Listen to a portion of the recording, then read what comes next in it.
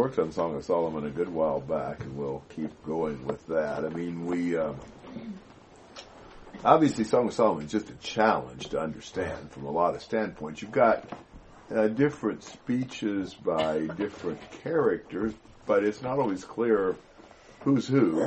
It's almost like a play in that sense, but there's really not a plot exactly.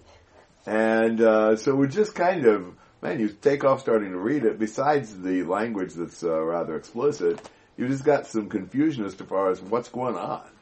But what I think you've got is basically a husband and wife that Solomon's describing that love each other. And that we have a description, more or less, in some, exchanges, some poems and so forth. You have some things that describe their love for each other and some situations that they are in and so forth.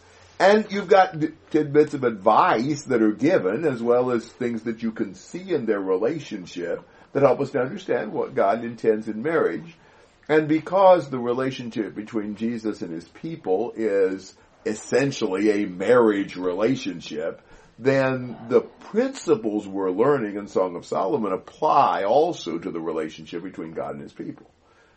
So we're kind of looking at this on two levels, seeing that I think the basic story is the basic poetry is dealing with the two individuals, the husband and wife, but that we legitimately can make points about Jesus and his people off of that.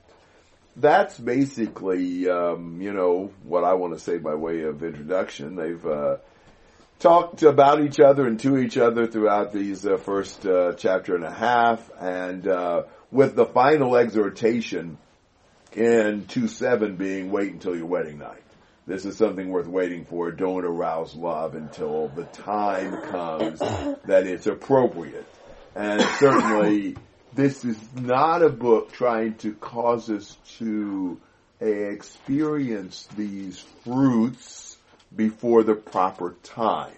If they're experienced prematurely, they are not sweet and they are not a blessing.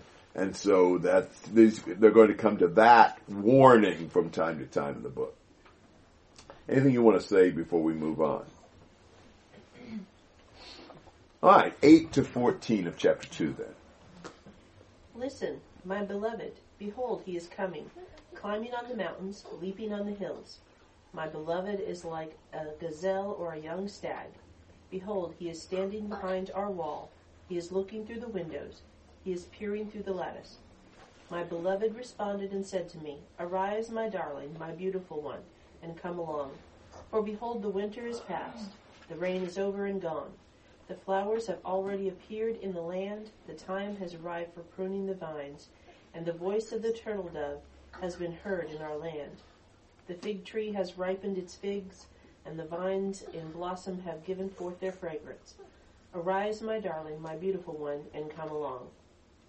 O my dove, in the cleft of the rock, in the secret place of the steep pathway, let me see your form, let me hear your voice.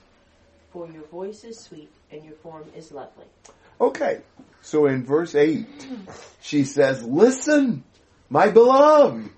I take it she's excited, and she's almost breathless, kind of on the scene reporting what's about to happen. He's coming, climbing on the mountains, leaping on the hills. So you see the attitude of both of them in that.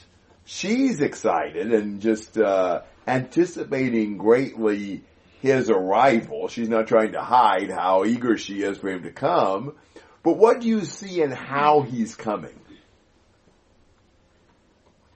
coming quickly and maybe joyfully. Yeah, he's enthusiastic about this rendezvous too. He's leaping the hills. Reminds me of Superman. You could leap tall buildings in a single bound or whatever. He's not ashamed either for people to know how he feels about her. And he's willing to leap over whatever obstacle is in his way. My beloved is like a gazelle or a young stag. And before you know it, where is he? Looking in the window. Yeah, he's there. He's looking in the window for her, peering through the lattice. You know, he's seeking her. He wants to be with her. You certainly see that these two really like each other. Sometimes people get married and they lose that, but these two haven't lost it. She's wanting him to come and he's there trying to find her, eager for her. If you're in love, you can leap over mountains and you can find your beloved. So he invites her. My beloved responded and said to me, "Arise, my darling, my beautiful one, and come along." So he's eager for her to come with him. He's kind of wooing her. And so he says, the winter is past, the rain is over and gone, the flowers have already appeared in the land, the time has arrived for the pruning the vines, the voice of the turtle dove has been heard in our land, the fig tree's ripened its figs, the vines in blossom have given forth their fragrance. Now, why did he tell us all that? Or tell her all that?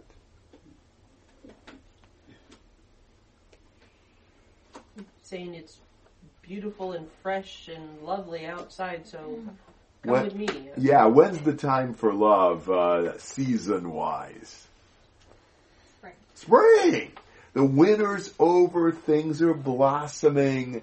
There's just kind of a universal connotation to spring that signals the love and the closeness. Maybe when it was winter it would be too cold to get out or too rainy or whatever. But he's asking her to come and enjoy the spring freshness and vigor and newness. He talks about the sights and the sounds and he's just beckoning her with his words. I mean, you see a lot of tenderness. You see him not bashful about, seeking her with what he says, telling her how he feels, inviting her to be with him in the great outdoors. Again, I think a place for love, a place for them to give themselves to each other. So he starts it by saying in verse 10, "Arise, my darling, my beautiful one, and come along." And he ends by saying, "Arise, my darling, my beautiful one, and come along." 10 and the end of 13. So there's no question about what he wants. He wants her to arise and come. He's begging her to join him on the mountains in spring, to be with each other. And then he says in verse 14, "O my dove, in the clefts of the rock, in the secret place of the steep pathway, let me see your form, let me hear your voice, for your voice is sweet and your form is lovely." Now, he is not forcing her to come out and be with him. He is appealing to her. He praises her, he calls her by his pet names, "Oh my dove" and "my darling" and, all those kind of things. And he speaks of how wonderful she is to him. Never mind the sights and the sounds of spring. He wants to see and hear her. That's the sights and the sounds he's interested in. And so, this is his, romantic appeal to her. He wants her and he's eager for her and he shares how much he thinks about her. And before I let you talk, then let me say that I think this is also a picture of the Lord and us. The Lord comes for us. He loves us intently. And he seeks to woo and win us. He calls for us. He tells us of his love. He tells us how much he wants us. The winter's past for us too. And there's a God who deeply desires a relationship with us, who values us. He's moved heaven and earth to take away the barriers so that we can be with him, and he wants us to be with him. When you think about this from a more spiritual realm, it's amazing all that the Lord has done to try to persuade us to be with him. We understand that the benefit in that relationship is all ours. But he's seeking us. He doesn't just say, "Well, listen, I'll help you if you'll come, but I don't much care if you do or not." He is pulling out all the stops to try to persuade us to accept the blessing of being with him because he values us and wants us to be near him. All right, that was probably too much at one setting, but thoughts and comments, questions about 8 to 14? there a reason he doesn't go to the door in verse 9? Well, That would be too mainstream. I don't know about that. I don't know that that's really the question here. He's just looking for her. The door's closed. The door's probably, wouldn't allow him to see her. He wants to see her. Romeo didn't go to the door either. Yeah. Maybe he took after Romeo. Are very impractical. Tough guys go to the window, not the door. Yeah. Real men go to the To prove his manliness and climb through the window. He didn't climb through. He invites her to come out. He's not. Is the story chronological at all, or is this like the first invitation, or have they met? Oh, I think they're married. I think he's inviting her to be with him. I think they're married the whole time. Now, I think you kind of see maybe a picture of like the initial encounter later on. I don't think it's chronological. I don't think it's a story. I do think it's the same man and woman, and I think you're just seeing different little snapshots of their relationship.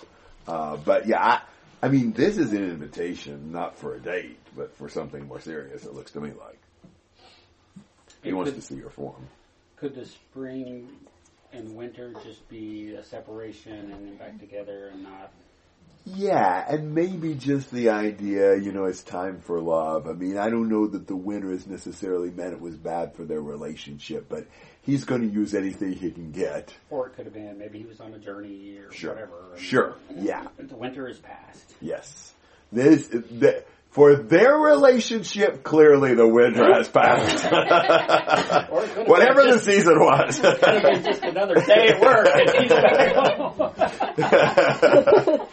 It's pretty warm around there, one way or the other. So, I mean, what is there any limit to the creativity of a guy who wants to, appeal to his wife to be with him?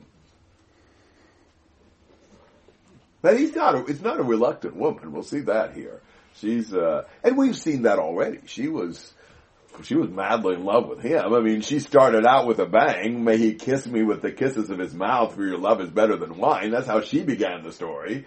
So it's not like she's reluctant. We have some of this idea in the world that, men are interested and women never are. Well, that's not true of this woman. She's every bit as interested as he is. Other questions or comments or thoughts? Is there a significance to the secret place of the pathway and the cleft of the rock? Yeah, probably, but I don't know what it is. Some people have suggested that maybe seeing her as a dove in the cleft of the rock picks her as being kind of shy and maybe hesitant. Maybe. I just assumed that whatever they were doing needed to be done in secret. That makes sense. A private place. Yeah, maybe so. Maybe that's the cleft of the rock is a favorite encounter spot. Yes, only in the presence of God. She doesn't seem too shy. You're right. Yes, I would agree. Yeah, I don't think Yeah. that's true. I mean, is she not talking to other women, maidens, and stuff at the time? And Yeah. so, yeah. Yeah. So, yeah, good point. All right, 15 to 17. Catch the foxes for us, the little foxes that are ruining the vineyards. Of all our vineyards are in blossom. Our beloved is mine, and I am his. He pastures his flock among the lilies, until the cool of the day when the shadows flee away. Turn, my beloved, and be like a gazelle, or a young stag on the mountains of Bether. Now, one question mark is, who's saying this in verse 15? I don't know. I don't know if it's him. I don't know if it's her. I don't know if it's the daughters of Jerusalem. I think I get the idea of what's being said. Catch the foxes for us, the little foxes that are ruining the vineyards while our vineyards are in blossom. Now you realize there's a bunch of, I don't know what you want to call it. I call it metaphorical language. Or symbols, you could call it. But there's a lot of words that mean a little more than what they might mean on the surface, and I think vineyard is clearly one of those. I mean, she's talked about her vineyard that she hadn't taken care of back in 1:6. Then we're going to see her vineyard, orchard, whatever you want to call it, the garden in chapter 4 that's got all these wonderful fruits just ready for him to pick. So I think the vineyard refers to either her body specifically or just their love in general. And the foxes would be anything that is, hurting their loving relationship. Foxes can damage crops. And so whatever's damaging this paradise garden of these two, I'm thinking maybe third parties who are trying to woo one of them away. Clearly, you don't want some guy flirting with her or some woman making herself available to him. Those would be foxes that destroy the relationship. Maybe other things, maybe things like mistrust and selfishness and pride and resentment, things like that. There could be maybe more broadly foxes that could spoil the relationship. So, but whatever it is, we don't want anything to interfere. Makes me think of Samson. Yeah, tying the foxes together. Ruining the field. Yeah, that's right. Not sure there is a lot of parallel, but yeah, it does kind of remind you of that. And she then says, "My beloved is mine, and I am his." Now, I think that implies an exclusive nature to their relationship. She is not anybody else's, he's not anybody else's. And they are one. There's just such a closeness that gives companionship and security, overcomes loneliness, and it's never one-sided. Well, he's mine, or she's mine, but my beloved's mine, and I am his. Reminds you of 1 Corinthians 7. Our bodies belong to our mate. We give ourselves to each other. It reminds me of, I shall be their God, and they shall be my people. It's that closeness where he's our God, we're his people. And so you can't hardly get away from thinking about God and his people here in all of this. But she says, he pastures his flock among the lilies until the cool of the day, when the shadows flee away. Turn, my beloved, and be like a gazelle or a young stag on the mountains of Bether. So she is inviting him as soon as he's done with his pastoral work to come and join her, to be with her. I believe from the symbolism of the mountains, you might think about 4:6 and 7:8. I think it refers to her physical endowments, and so she's inviting him to enjoy her body. Again, there's a lot of metaphor here. I prefer to do it that way. I think it's an appropriate thing to do. And instead of using some of the more, descriptive, literal language, to leave it in the metaphor. But it doesn't take a lot of, thought to think about how you would look at a woman's mountains. And, Ecclesiastes 3 says there's a time to embrace, and that's what they're about to do. And we're intended in marriage to enjoy one another. And so he was bounding over the hills for her. Now she's inviting him to turn and be with her. So there's a great deal of mutuality in this relationship they have. Thoughts and comments? According to the Bible Gateways, New King James Version, they're saying that the part, verse 15 about the foxes is being said by her brothers. Whoa! That's a blast from who knows where. I don't think so. Okay. Yeah. Wow. That's I bizarre. thought that was like, okay. I have not. I don't recall even having read that. So, yeah. It says her brother. But that is the challenge here. You're trying to figure out who's saying what about whom. It's a little complicated. In my margin here in the New American Standard, it says the chorus, which would be like the Daughters of Jerusalem. But I think it could easily be him or her as well. And maybe it just doesn't matter a whole lot because it's more the meaning of this. I really feel pretty comfortable about these first two chapters. I wish I could say the same thing about all the rest of it.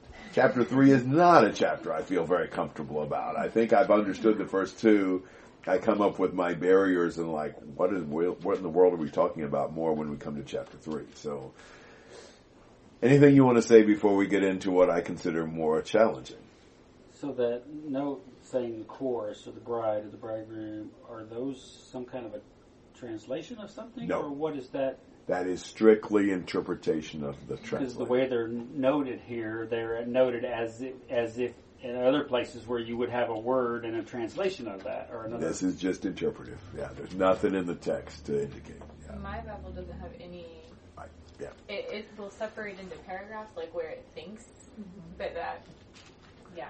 And it's going to depend strictly on your Bible. It's going to have it all different ways depending on what Bible you've got. If you've got something in the margin, depends on how they saw it. But yeah, there's nothing in the original to. Just like this says, the Shulamite to herself, Solomon to the Shulamite, of course, the Shulamite to herself, Yeah. husband to daughters of Jerusalem, her brothers. Yeah, yours goes even farther with this deal. Right.